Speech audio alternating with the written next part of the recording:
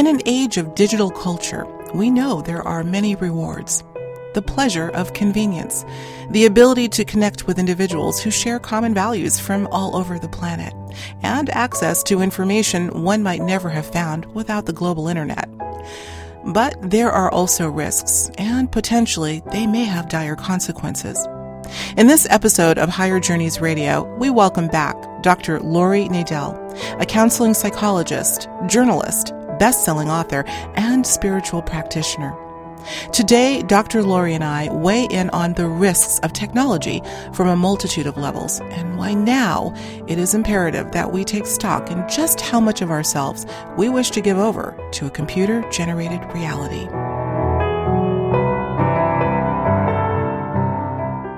I am so delighted to welcome back Dr. Lori Nadel to Higher Journeys Radio. Recently, Dr. Lori and I have been musing back and forth over the alarming and escalating trend of the negative use of technology and how it appears to be dominating so much of our lives these days. Now, I'll be the first to say that I have really enjoyed and I appreciate my ability to use technology, and use it I do. There are many wonderful aspects to be had when it comes to leveraging this ever-growing technological landscape. But I have always stressed that technology, like most anything else, can be used for good or for bad. In fact, I think at its core, it's really neutral. I've said many times, a fire can cook your food, warm your home, or it can burn you. Water can quench your thirst, help you grow a garden, or it can drown you. It's not the thing itself, it's how it is used, and technology is no exception.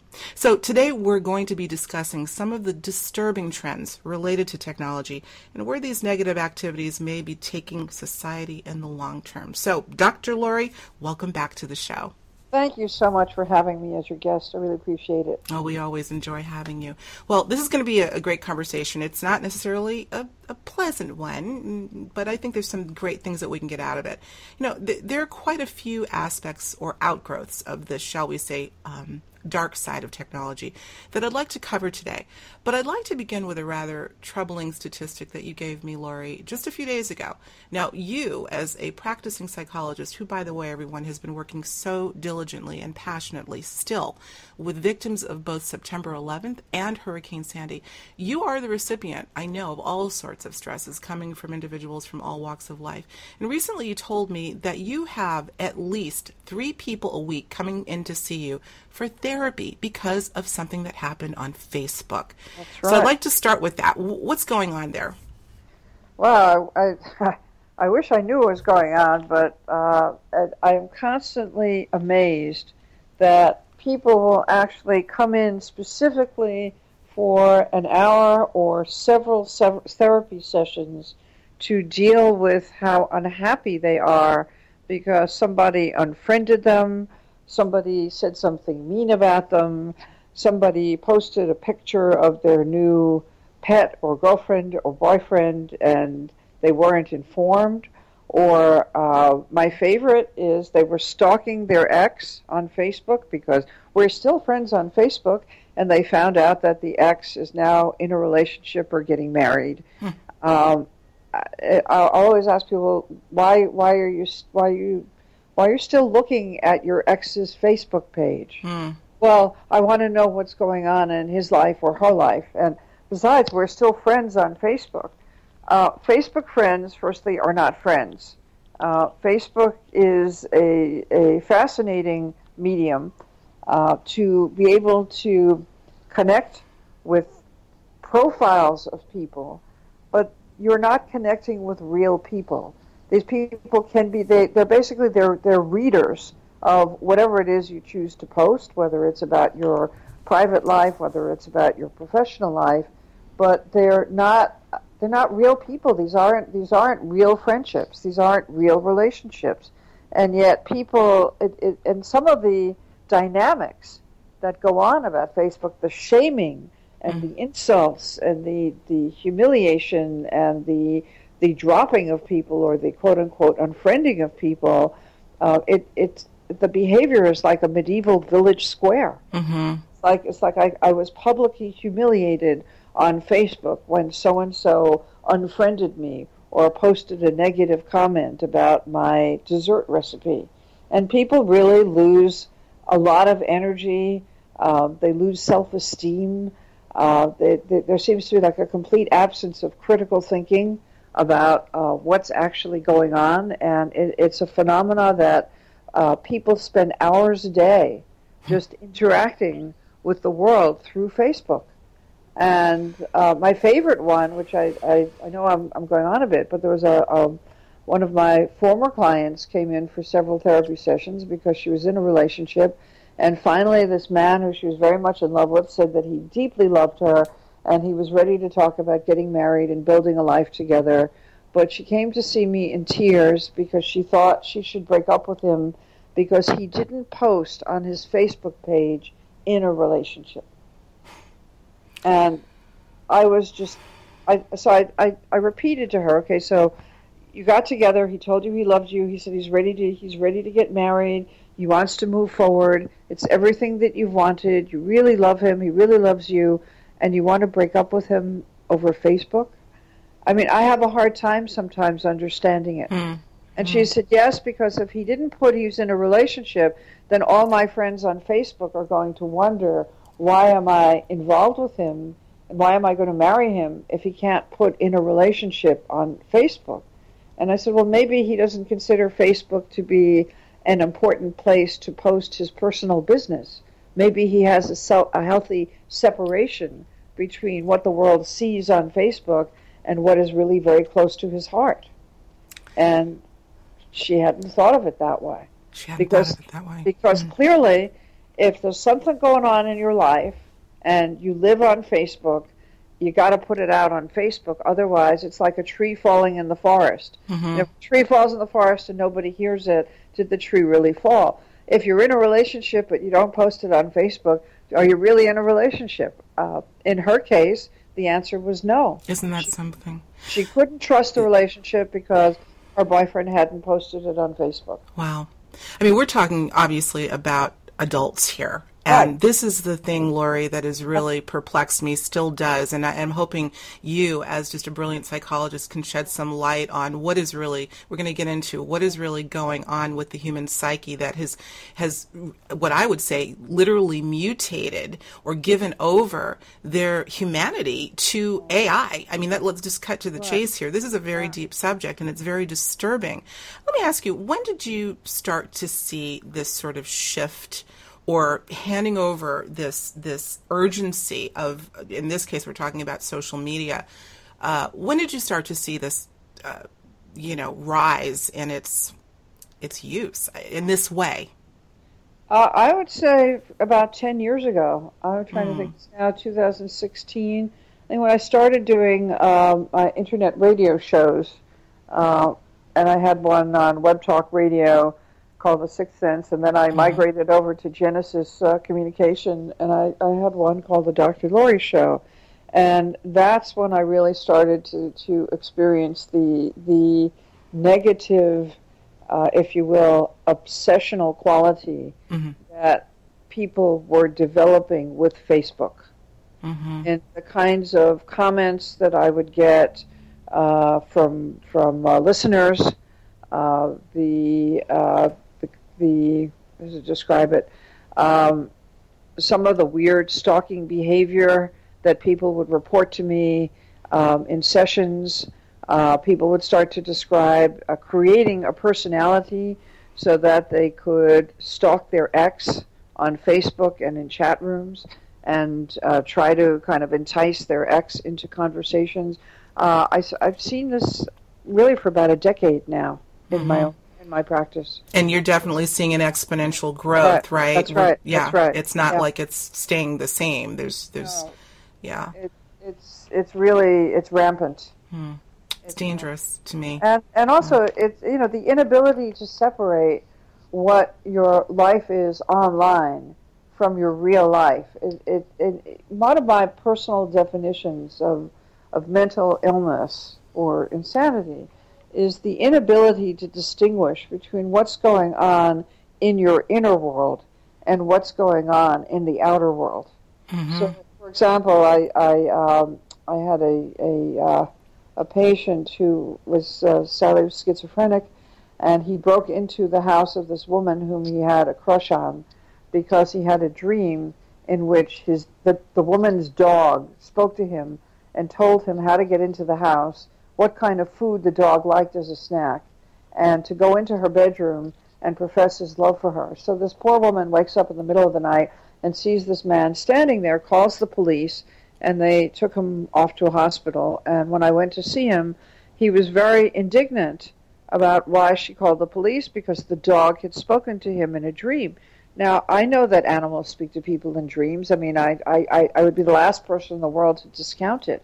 But the difference is you have to be able to distinguish between what's factual and what's lawful and what goes on in your inner world. Mm-hmm. And he couldn't distinguish. That's right. So he felt that he was being unfairly punished and held accountable. I said, but the law exists outside your dream world. I mean, you cannot just break and enter somebody's house, no matter who gives you permission or instructions. I said, that's the law. And he couldn't see the difference. I think that with the internet, with these kind of, the online identities that people create and project, we are collectively losing the ability to distinguish the boundary between what's factual and what exists in our online world. Very powerful statement. Very. Kind of like collective insanity. Yes. Oh my goodness. You've really tapped into something really deep, because again, as we look at the behavior that is being exhibited through technology, we'll call it the conduit, it seems as if it is clearly having an impact in our psychology across the board, whether we're actively using it or whether the technology was the culprit or a tool for the culprit or not. So we're dealing with something quite with the implications are just beyond any word I can come up with here. Right. Blurring the lines of reality between what's, and you think about other tools. I don't know if that's the right word, but other aspects of technology that have sort of led to this blurring of lines between what's real and what's not. And I would say reality, interestingly enough, I think the word is wrong of the term, reality TV. Yeah. Same thing. Yeah, and all right, the reality TV is designed to be entertainment, and maybe Facebook, originally was designed, as a kind of if you see the movie The Social Network and you read about it, it's kind of designed to help people who are more introverted and geeky to develop connections with others through the machine. Or through the device of the technology, the interconnected technology, but it's turned into something. It's really like a techno Frankenstein, because it's taken over people's lives. I was literally going to say, have we created a Frankenstein? Okay, well, yes, it's taken over people's lives. You just bring up a good point. You and I talked a little bit offline. And I wanted to make sure that I didn't put you in an uncomfortable position, because I want to ask you a question that really cuts to the heart of the intention behind where we have gone today.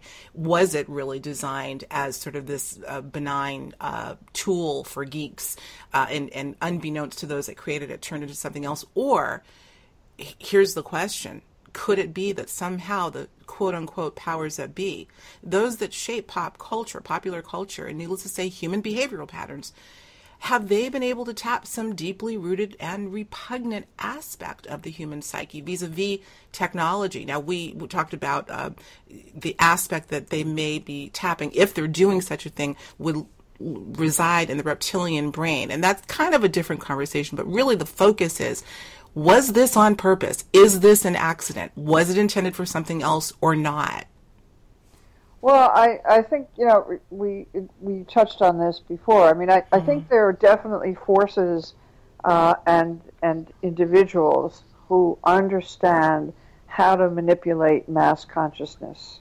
Mm-hmm. And whether this technology kind of evolved, if you will, because Facebook was some kind of a geek app to facilitate interactions for people who are too introverted to function socially. It was clearly has been tapped and developed and expanded and utilized for all types of basically mind control. Mm-hmm. And I think that any mass media, and whether you're looking at television, cell phones, Facebook, Twitter, just about any kind of mode of interaction, there is a kind of ominous aspect to it, because it goes right into you. It enters subliminally into your consciousness. That makes sense. Mm-hmm. And so the behaviors that are coming out, that are being expressed online, and of course one of the most flamboyant examples would be Donald Trump's tweeting behavior. Right. I want to get into that. It kind of taps into this kind of this visceral, I call it the collective 11-year-old, the person who wants to rant, the person who wants to denigrate, the person who wants to humiliate, now has the potential to basically stick out his tongue and make faces at millions of people. Well, I want to get into that because you talk about sticking out their tongue and faces. We're going to talk about emojis. We've got just so much ground to cover. And I want to retouch on the Donald Trump Twitter tirade and his frequent, and others as well. It'd be unfair for me to just point him out as the problem because too many people are following suit. But I want to touch on how technology, Lori, and again, specifically social media, has opened up a channel of growing narcissistic tendencies, particularly within our youth, not just with the youth, but alarmingly with the youth. So this advent of what is now referred to as the selfie, which, by the way, folks, I abhor that term because the word in and of itself to me seems to promote an assumption of self-focus. Right. Self-focus, figuratively and literally. And when you notice how ubiquitous the use of this term has become, Lori, you really have to ask yourself again, was this all planned? The selfie. Let's talk about that. Well, it's a question of who planned it. I mean, I think I prefer the word planted or imprinted rather than planned. Fair enough. Because it's working at a subconscious, subliminal level. So I don't think it was a strategic, kind of somebody looked at a flow chart and planned it. But I think that once it appeared, the propagation of it as a strategy is obviously being utilized by many different forces and powers that be, whether it's political, whether it's advertising, whether it's propaganda, whether it's designed to just the whole surveillance, the level of surveillance that we subject ourselves to every time we go on social media. People don't think about that. But I was speaking to somebody last night who actually is a musician who worked with David Bowie, and he said he's not on Facebook. He said, but sometimes somebody will call him and say, I see that you're going to be in LA tomorrow. And he'll say, how did you know that? He said, well, I read it on Facebook because one of his friends posted it. Are you on Facebook? He said, no, I'm trying to enjoy the last vestige of privacy I will ever have as a human being. And I think that's very poignant, and it's very well placed because we put, every time we log on to social media, we're basically exposing ourselves to being hacked, to being to being put under surveillance, to having our to phishing, to having our information tapped and stored and utilized or shipped someplace else. And I'll tell you my Facebook story. The people ask me why I'm not on Facebook. When I had the Dr. Lori show, which had 200,000 listeners, I set up a page for the show, and I was building my global media platform on Facebook. This was about 8 years ago.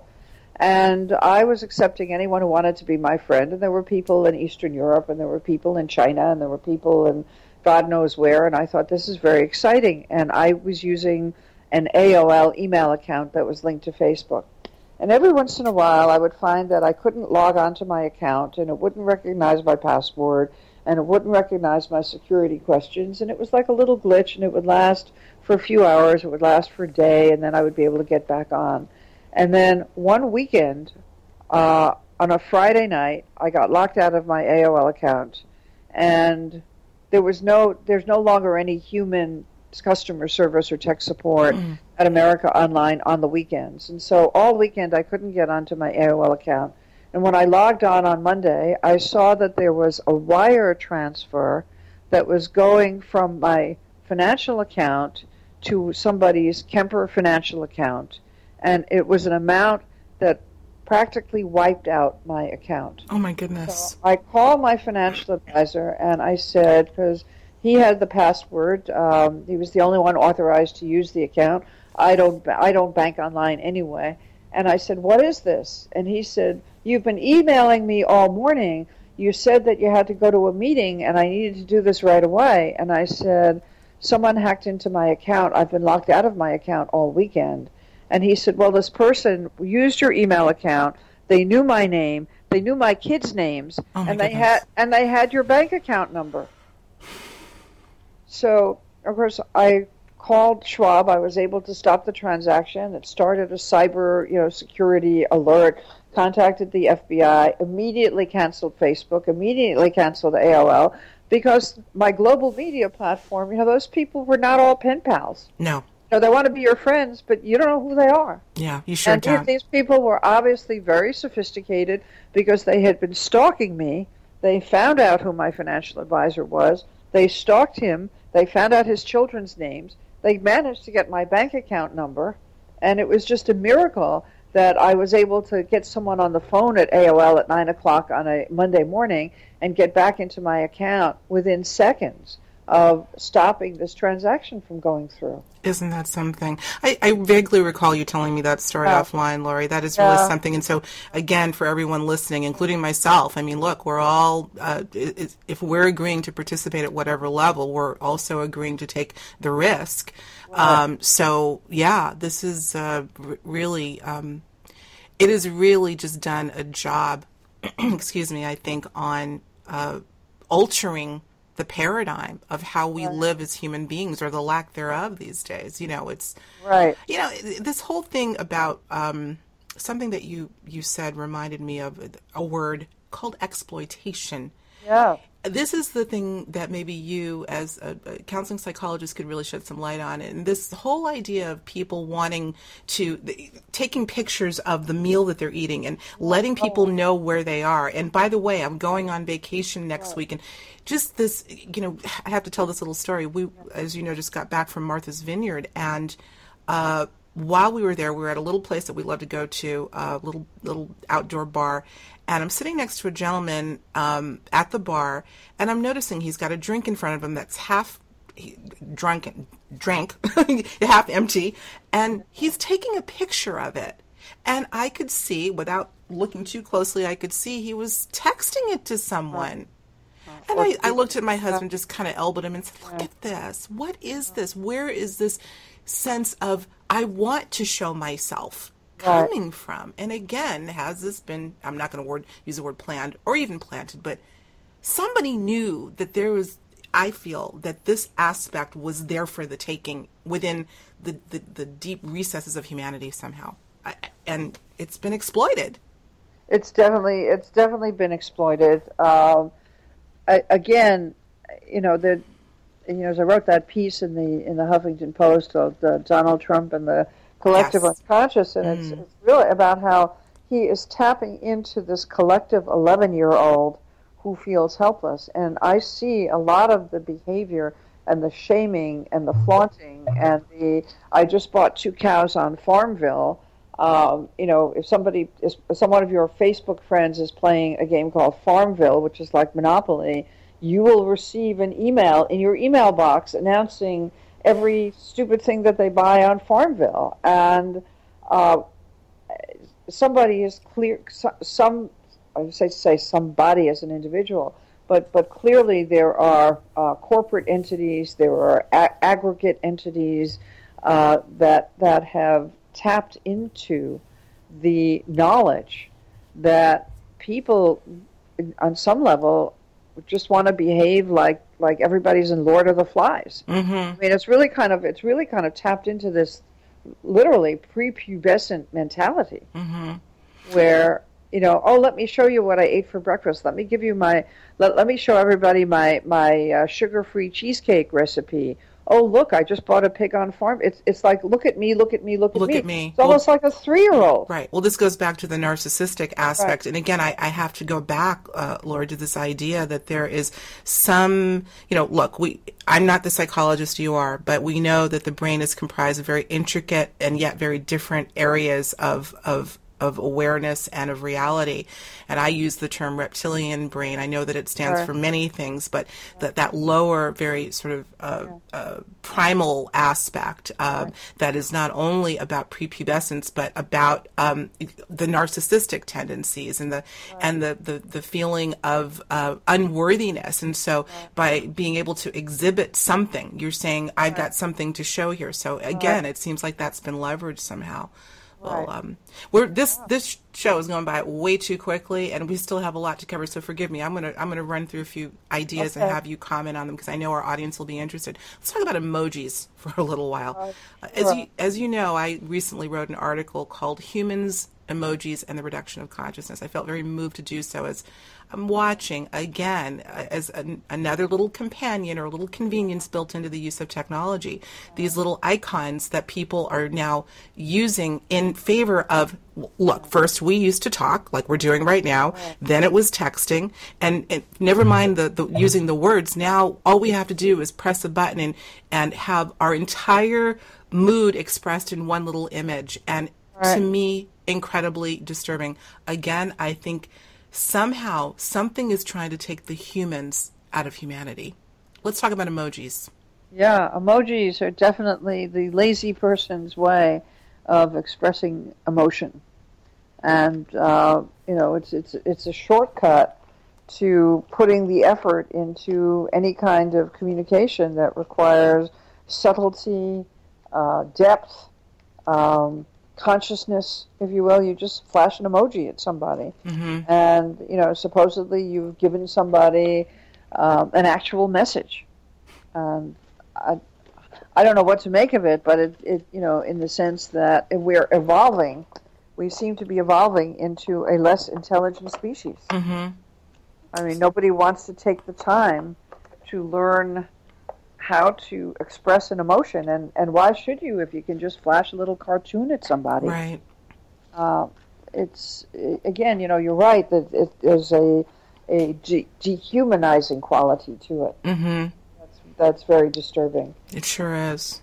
Well, I know there are a lot of folks out there listening that listen to Higher Journeys Radio as well as other alternative programs. And although I have not gone deep into the perhaps conspiracy, and I always stress perhaps because we really don't know. We can only theorize unless you're a part of the matrix that created whatever is and if it's being created. But I know that there's some people that might be thinking, well, there's a big plan on the horizon. Some have called it transhumanism, AI, really blurring the lines between human and non-human.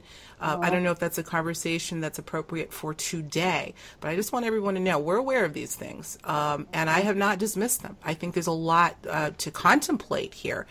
Either way, we know this is extraordinarily disturbing, and again, I think that as an individual, considering and reminding yourself that you are an individual, not a part of a collective, we always have the choice to withdraw our attention to these things. Look, you and I are using technology right now. I love it. As I said in the beginning, it's a neutral tool. You make the decision on how you use it. But if you don't get a hold of yourself, it's going to run away with you, right? That's right. And for most people, it does. Most people, as I said, talk about the definition of insanity as the inability to distinguish what's going on between your inner world and the outer world. Technology has completely eradicated that line. There's no longer any distinction in most people's minds between who they are, how they interact, and their cell phones. There used to be people walking through the streets of New York. Everybody's looking at a device. How come there were not more accidents of people crossing the street, being completely oblivious to what's going on? I don't know, because it's one step away from complete, pandemonium. And you will see people sitting in restaurants where each person is, they'll be on dates, and they'll be each of them looking at their cell phones. That's right. And it's creating an extremely depersonalized culture. People are losing social skills, not gaining social skills. Back in 1992, which was, I call it the BI era, before internet, I did a story. I actually did a story for several magazines, but the main one was for Men's Fitness, and it was called Sex in the Modern Male. And one of the main focus of the article was the phenomenon of phone sex at the time. And I remember interviewing a colleague who said that phone sex should be considered a fetish, because if you can only achieve orgasm by relating through a machine, you're not actually being touched, then the phenomenon of phone sex was creating this wave of depersonalized sex that she said was increasing exponentially. Now, if we add the computer, and the computer gives you an illusion, because sometimes you can actually see a picture, or you can see a person. But again, it in terms of our sexuality, talk about AI or becoming cyborgs, and people really are millions and millions of people now can no longer have real relations because they're used to getting it through the computer or through the cell phone. One of my clients was saying that erectile dysfunction among men in their 20s now has reached epidemic proportions because men get their sex education from online porn, and they don't know how to relate, they don't know how to respond, and they don't know how to have a sexual relationship with a real woman, with a real human. Really something. This whole idea of, and we're both old enough to remember, of course, that this whole advent of what's called phone sex, and I'm thinking now it's graduated to, what's it called, sexting, which is sex via a text message. It reminds me, or it makes me wonder, Lori, if in fact when it was the phone sex thing, whether that was just a foray into what would become, it's a constant graduation and programming and dehumanizing. You can see a pattern. So it's disturbing, to say the least. Let's talk about Donald Trump a little bit more. And you brought it up. I want to reemphasize, because everybody, I do want you all, we'll have a link to this article, great article that Dr. Lori wrote, called Donald Trump, Let Daddy Fix It, Donald Trump and the Collective Unconscious. It's simply brilliant. I read it twice. Thank you. And it ties in very relevantly to what we're talking about here. But again, you had touched upon his incessant use of Twitter. And again, I say he's not the only one. He wasn't the first. He certainly won't be the last. But certainly this has been sort of a centerpiece to his extraordinarily bizarre campaign. So let's talk about that a little bit. Twitter. Just what's happening with Twitter. I'm not a big user of Twitter, actually. I took a couple of webinars on how to use Twitter for business and for promotion, and it's an excellent tool to promote something specific, if you have a book, if you have a radio show. But, there are people who live on Twitter. I have a friend, a very dear friend. She spends 4 hours a day on Twitter and Instagram, building the platform. And that's, and there are certainly many Hollywood celebrities who spend at least an hour a day on Twitter or on Instagram, and that's how they build their following. But when you're talking about somebody like Donald Trump, who uses it for infantile rants or making, hostile, deprecating statements about people, again, you're looking at a 3-year-old who is having a tantrum in front of millions of people. And there's really, the scary thing is that there's no way to stop it. There's no way to rein him in. Right. And Twitter is not going to cancel his account. No matter how belligerent somebody is. Look at all these people who around the world who the Nice attacks, for example, or the Fort Hood attacks in this country, where the attackers or the people who committed mass murder were socialized and indoctrinated by watching radical Islamic fundamentalists proselytizing on social media. Mm-hmm. Mm-hmm. I mean that goes so beyond what we can comprehend, because the insidious and ominous level of mind-to-mind penetration can't be regulated anymore. Mm-hmm. Well, it leads me to ask a couple of questions. First, I have two questions, and I'm trying to think of what I want to ask first, because I want to hold on to the Donald Trump tab for a minute. Yeah. Well, let's go to the Donald Trump thing, and then I want to address what you just talked about. You talk about Donald Trump and his tirades as being indicative of a childlike behavior. And we also reference, Lori, this sort of prepubescent behavior that's reemerging and even prior to the Donald Trump tirade and his presidential run, et cetera.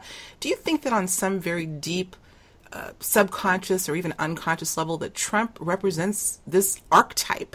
Let's talk Jungian psychology for a little while. Which archetype is that? Well, I mean, the archetype of I don't know what specifically, but he, generally speaking, there's an archetypal nature, it seems, to, the child. I mean, I don't know the specific terms offhand, but... Well, I've spoken to Jungians about it, and they feel that he's the trickster. The trickster. Ah. The trickster. And that, in fact, he keeps saying, I am just the messenger, and the messenger is Hermes, is the messenger in Greek mythology. But Hermes was also the inventor of lying, which is, I think, fascinating. So every time Trump or one of his supporters says he's only the messenger, the coded, the subconscious code is, and yes, he's the inventor of lying. Mm-hmm. So you're getting multiple levels of meaning and symbolism every time he refers to himself as the messenger. I think of him as the archetype of the evil prince, like in a fairy tale. Mm-hmm. He's like the evil prince who he wants everybody to do what he wants to do. He reminds me of an African dictator who wanted to have every 10th child named after him. Caligula, the archetype of the mad, kind of Roman dictator who appointed his horse to the cabinet. Donald Trump could appoint his pet poodle to be Secretary of the Treasury. We're really talking about an archetype. You can't even call him like an evil genius. He's just an ego gone mad. Mm-hmm. Well, that's why I brought up archetype. And by the way, folks, many of you know I'm not one for naming names because I don't think it's fair. He's not here to defend himself. But again, because he represents such a caricature in what we're going through, and it is relevant to the conversation that we're talking about, I thought I'm going to have to break my code of ethics of journalism for a minute and go there.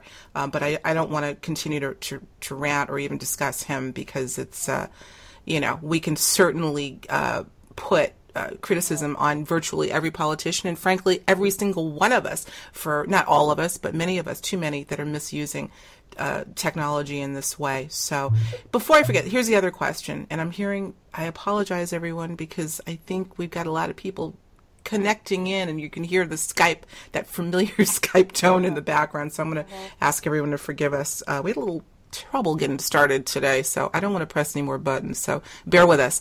But here's my question, another question.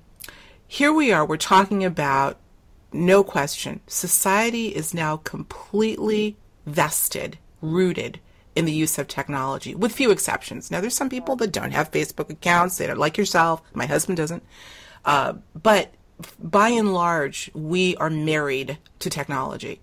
Right. What do you think, Lori, would happen if one day we woke up and the grid went down? Well, what would happen, psychologically speaking? Well, it's interesting because interesting to me, I wrote a play called Solar Katrina, which takes place in New York about a year after the grid goes down, due to a solar storm. And it's a kind of spiritual existential survivalist play that takes place in a one-room apartment.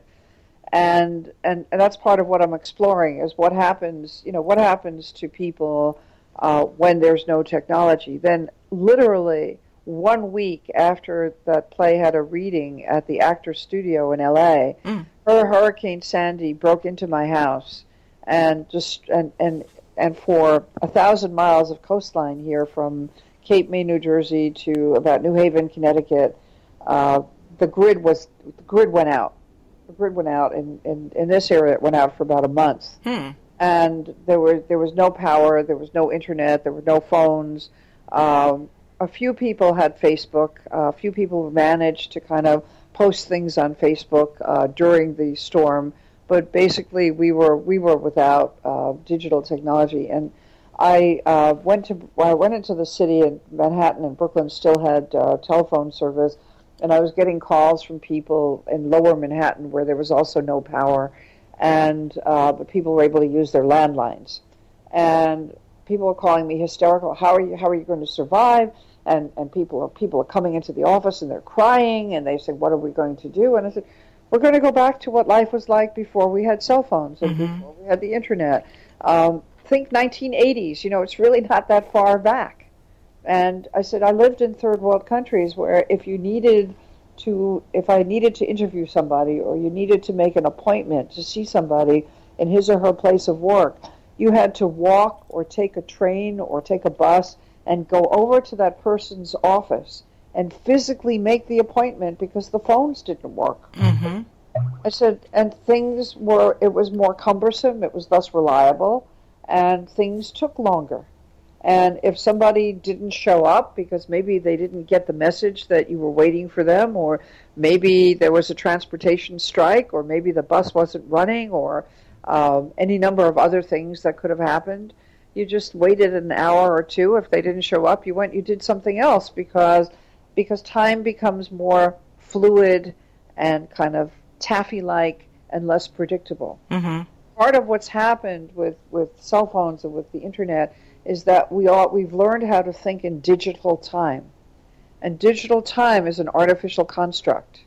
When you look at your computer and it says it's 2:11 p.m., that's not the same as looking at the face of a battery-operated analog clock, where maybe it's 2:09, maybe it's 2:11, maybe it's between 2:10 and 2:15, but you're telling time visually, and there's more of a window in terms of what time it is. So this precision of being able to think in terms of units of several seconds at a time is a construct of digital time, and we've become kind of addicted to it. We think that that's reality. But what happens when the grid goes down is that then you have to think in biological time. What time does the sun come up? What time is the sun going to go down? What time do you have to be in bed because it's going to be cold and dark, or it's going to be hot? When is the moon going to shed light so that you can read at night? People used to tell time by the cycles of the moon, or by the harvest, or when the salmon was running, or when the corn came in. And that's what's going to happen if the grid goes down. We'll go back to a more natural relationship with the cycles of time, which we've completely lost. Dr. Lori Nadel, you have nailed it.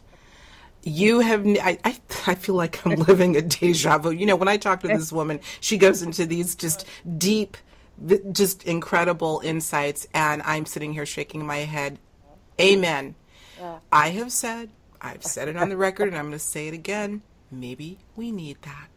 Just enough for us to get a hold of ourselves and remember, rejoin that we are human. We are not digital. Oh my gosh, what a poignant example. And I have to tell you, this whole idea of the way life used to be, even pre-analog clocks, where we looked at nature to tell us the time of day. I honestly, every once in a while, I'll do it just to remind myself. Let's see if I can, based on where the sun is shining in the sky, if I can kind of guess what time it is. I do that. I think that might be a little piece of advice that you might lend to people, right? I think it's very important. I think it's important to kind of be aware of, where we are during the day, the sun, the moon, the quality of light. I spent 10 years, I spent part of every year traveling to South America to meet and study with shamans and indigenous healers, different parts of South America. And they all used to say, people in the North or people in the industrialized world have disconnected from nature. Your relationship with nature is broken. And they said all of nature speaks.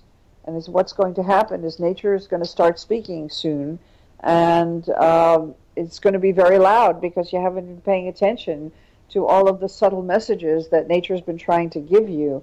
The reason that you're having all these problems that you have in the industrialized world is because your relationship with nature is out of balance and you've forgotten that you have one. Mm-hmm.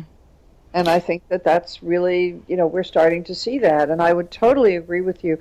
I always think that it's a great opportunity when, and believe me, I don't wish a mass catastrophe like Hurricane Sandy or 9/11 on anybody at any time. But what we learn about ourselves and each other, what we learn about what really matters, what we learn about how to navigate the world without being digitally attached to this electronic leash of a computer or a cell phone or a Fitbit or whatever it is that we're whatever the technology du jour is. I really think it's a blessing. I do too. And I really do hope everyone will take stock in what this conversation is all about today. And as I'm watching daily, and you and I both monitor, both as journalists as well as sort of spiritual individuals, watching the trends of what is continuing to take us away from our spirituality, our individuality, and our humanity, watching the news and looking at the advent, as you say, technology du jour. And, in the last 2 to 3 weeks, Laurie, I've seen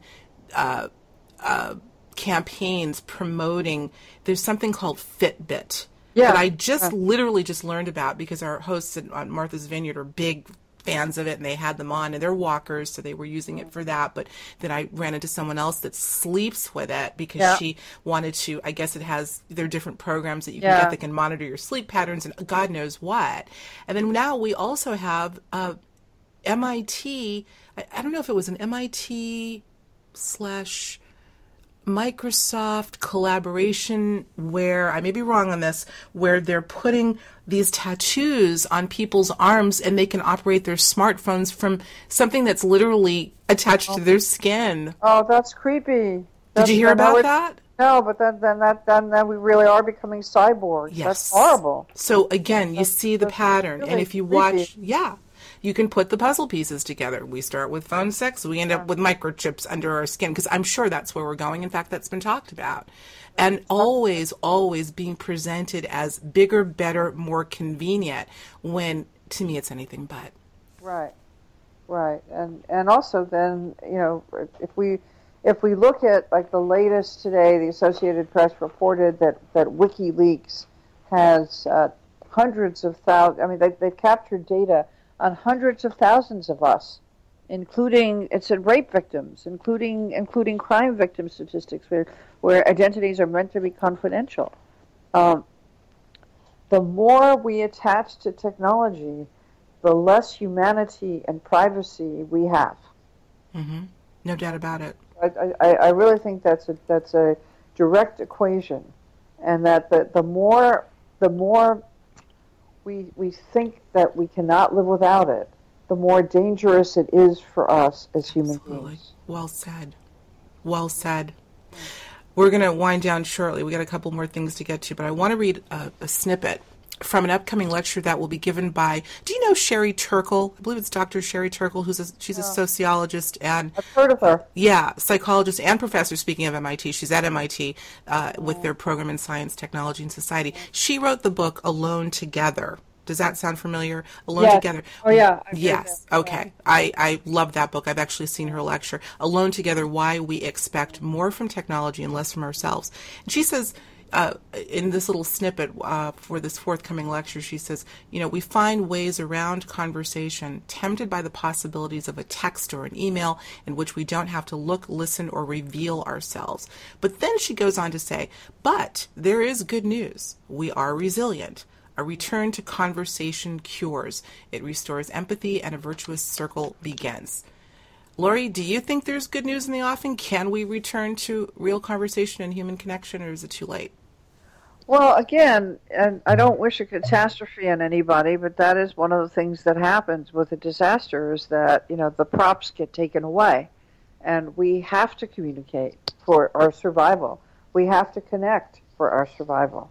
Mm-hmm. And it may be that, we've done so much damage to the environment. It may be that, in terms of what's happening in this country with the increase in violence, that we've become kind of as a people we're living in this state of turbulence where we're on the edge of emergencies all the time. Any emergency can wipe out our attachment to our addiction or our attachment to the digital fun stuff that we all like to tune into and play with throughout the course of our day. Mm-hmm. And it's going to take something that literally rips away this veneer of technology. Mm-hmm. And I call it a veneer because underneath our emoji attachments and our Pokemon games mm-hmm. and our Fitbits and all the other toys, each of us is a living, breathing human being who needs to connect and to be cared about and to care for other human beings. Absolutely. Well, again, look, we have been really leaning on, we've been just reading out and undressing technology and all the isms and why it's not good. And, again, as I started in the beginning, and I'm sure you'll agree, this is a tool that can do wonderful things as well. I think this is a conversation about how far we're going to go with it and how integral it becomes to our survival, not participating. I think it's been a wonderful thing. Let me give you just a quick little, something happened a couple of days ago. I don't know if you've heard, we had a small tornado in a neighboring town. Oh, I didn't know that. No. Yeah, and I have to tell you, and here's the thing, it was a nocturnal tornado, meaning it happened at 3 o'clock in the morning. And most people were fast asleep. Well, guess what it was that was able to wake up a lot of people? Their cell phones now have an emergency. Yes. Yeah, we all have an emergency. Right. Yeah. So I suppose, we have to look at both sides of the coin here. There are aspects that, these are but the key is emergency, not fun and toys. Right. So there are some good things that can be used for. So I think that really the missing piece here is choice. Yes. And that people just we all get swept into the newest, the latest, more is better, newer is better, faster is better, bigger is better. So here's the latest gadget or here's the latest app. And we don't stop to think that we have a choice. Mm-hmm. We don't stop to think, how is this going to affect my life? Will it improve my life? How many hours a day am I going to have to spend playing with this thing? Mm-hmm. i.e. Facebook or Twitter or Instagram or whatever. How useful is that? What do I really want to get out of having an online identity? Do I need it? What is it a substitute for? I mean, good questions. Everyone should have a checklist of questions that you ask before you load that new app onto your phone. Mm-hmm. Oh, I think that's great. I'm going to list those questions because I want people to ponder them in our companion post. Well, I think the other thing, Dr. Laurie, is we need to start using our sixth sense more, don't you? This is a segue, by the way. Yeah. I want you to talk in our closing moments about your landmark book. I certainly think it is called Your Sixth Sense, Unlocking Your Ultimate Mind Power, which was originally released, I believe, in 2006. But it's now available in audiobook format. And I'd love for you, Laurie, to talk a little bit about what folks are in for when they get your book from mindbodynetwork.com. Talk about that. Well, thank you. Well, my book is called Sixth Sense, Unlocking Your Ultimate Mind Power. It was originally published in 1990 as Sixth Sense, the Whole Brain Book of Intuition, Hunches, and Gut Feelings. And it's been a bestseller 4 times. I updated it in 2007 and added an internet directory to the experts who appear in the book. And in addition to having exercises to help you strengthen your sixth sense, it looks at how intuition is used in science, in business, education. We talk about the brain you took to school, how intuitive intelligence is actually a natural mental ability that we can cultivate, just like we can cultivate artistic ability or athletic ability. And the book is an Audible book, which is available if you sign up for an Audible subscription. You can get it as a free book. And you can go to Amazon and just write Sixth Sense by Laurie Nadel, and the page will come up with both the book and the audio book.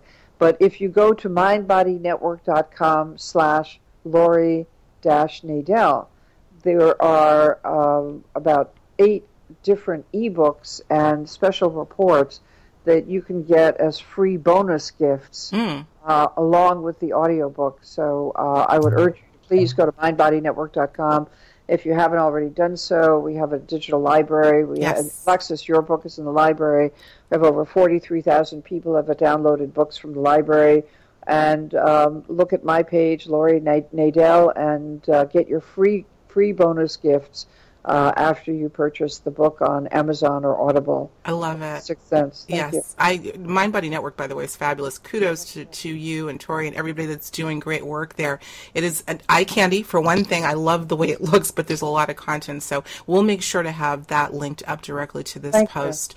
And, I think we're ending on an uplifting note because you still have choice. I think that's a big theme that that was throughout this discussion. You still have a choice. You certainly have a choice to use your intuition because it's there, and perhaps you're taking the foot off the gas pedal of technology and putting the foot a little bit more on the right side of the brain in the Sixth Sense. First read the book, and I know that'll help you out. So let's do it. We do have a choice. And as always, Dr. Laurie Nadel, your words of wisdom are just so needed right now. We're going to have you back for sure. But I do urge everyone to please look into this more and look at what you're doing. I'm looking every morning at what I'm doing. Do I need to be on this iPad checking news, or should I just go outside and take a walk? I'm going to do that as soon as I hang up from Skype, actually.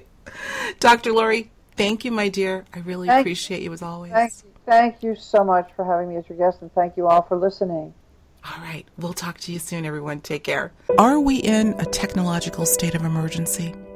Certainly, the aspects that were discussed today would lead one to believe that we may be headed down a path that will have serious ramifications for many years to come if we don't elect to use choice and discernment when it comes to our relationship with technology. Dr. Laurie made some extraordinary points that I know you'll want to contemplate further, like our reacquaintance with time and nature. I think it's worth exploring. Remember, we are human, spiritual, brilliant, creative individuals. Let's not allow a synthetic version of reality to co-opt our ability to express all of these glorious qualities that make up who we are. As always, I thank you for tuning in to Higher Journeys Radio. Until next time, I'm your host, Alexis Brooks.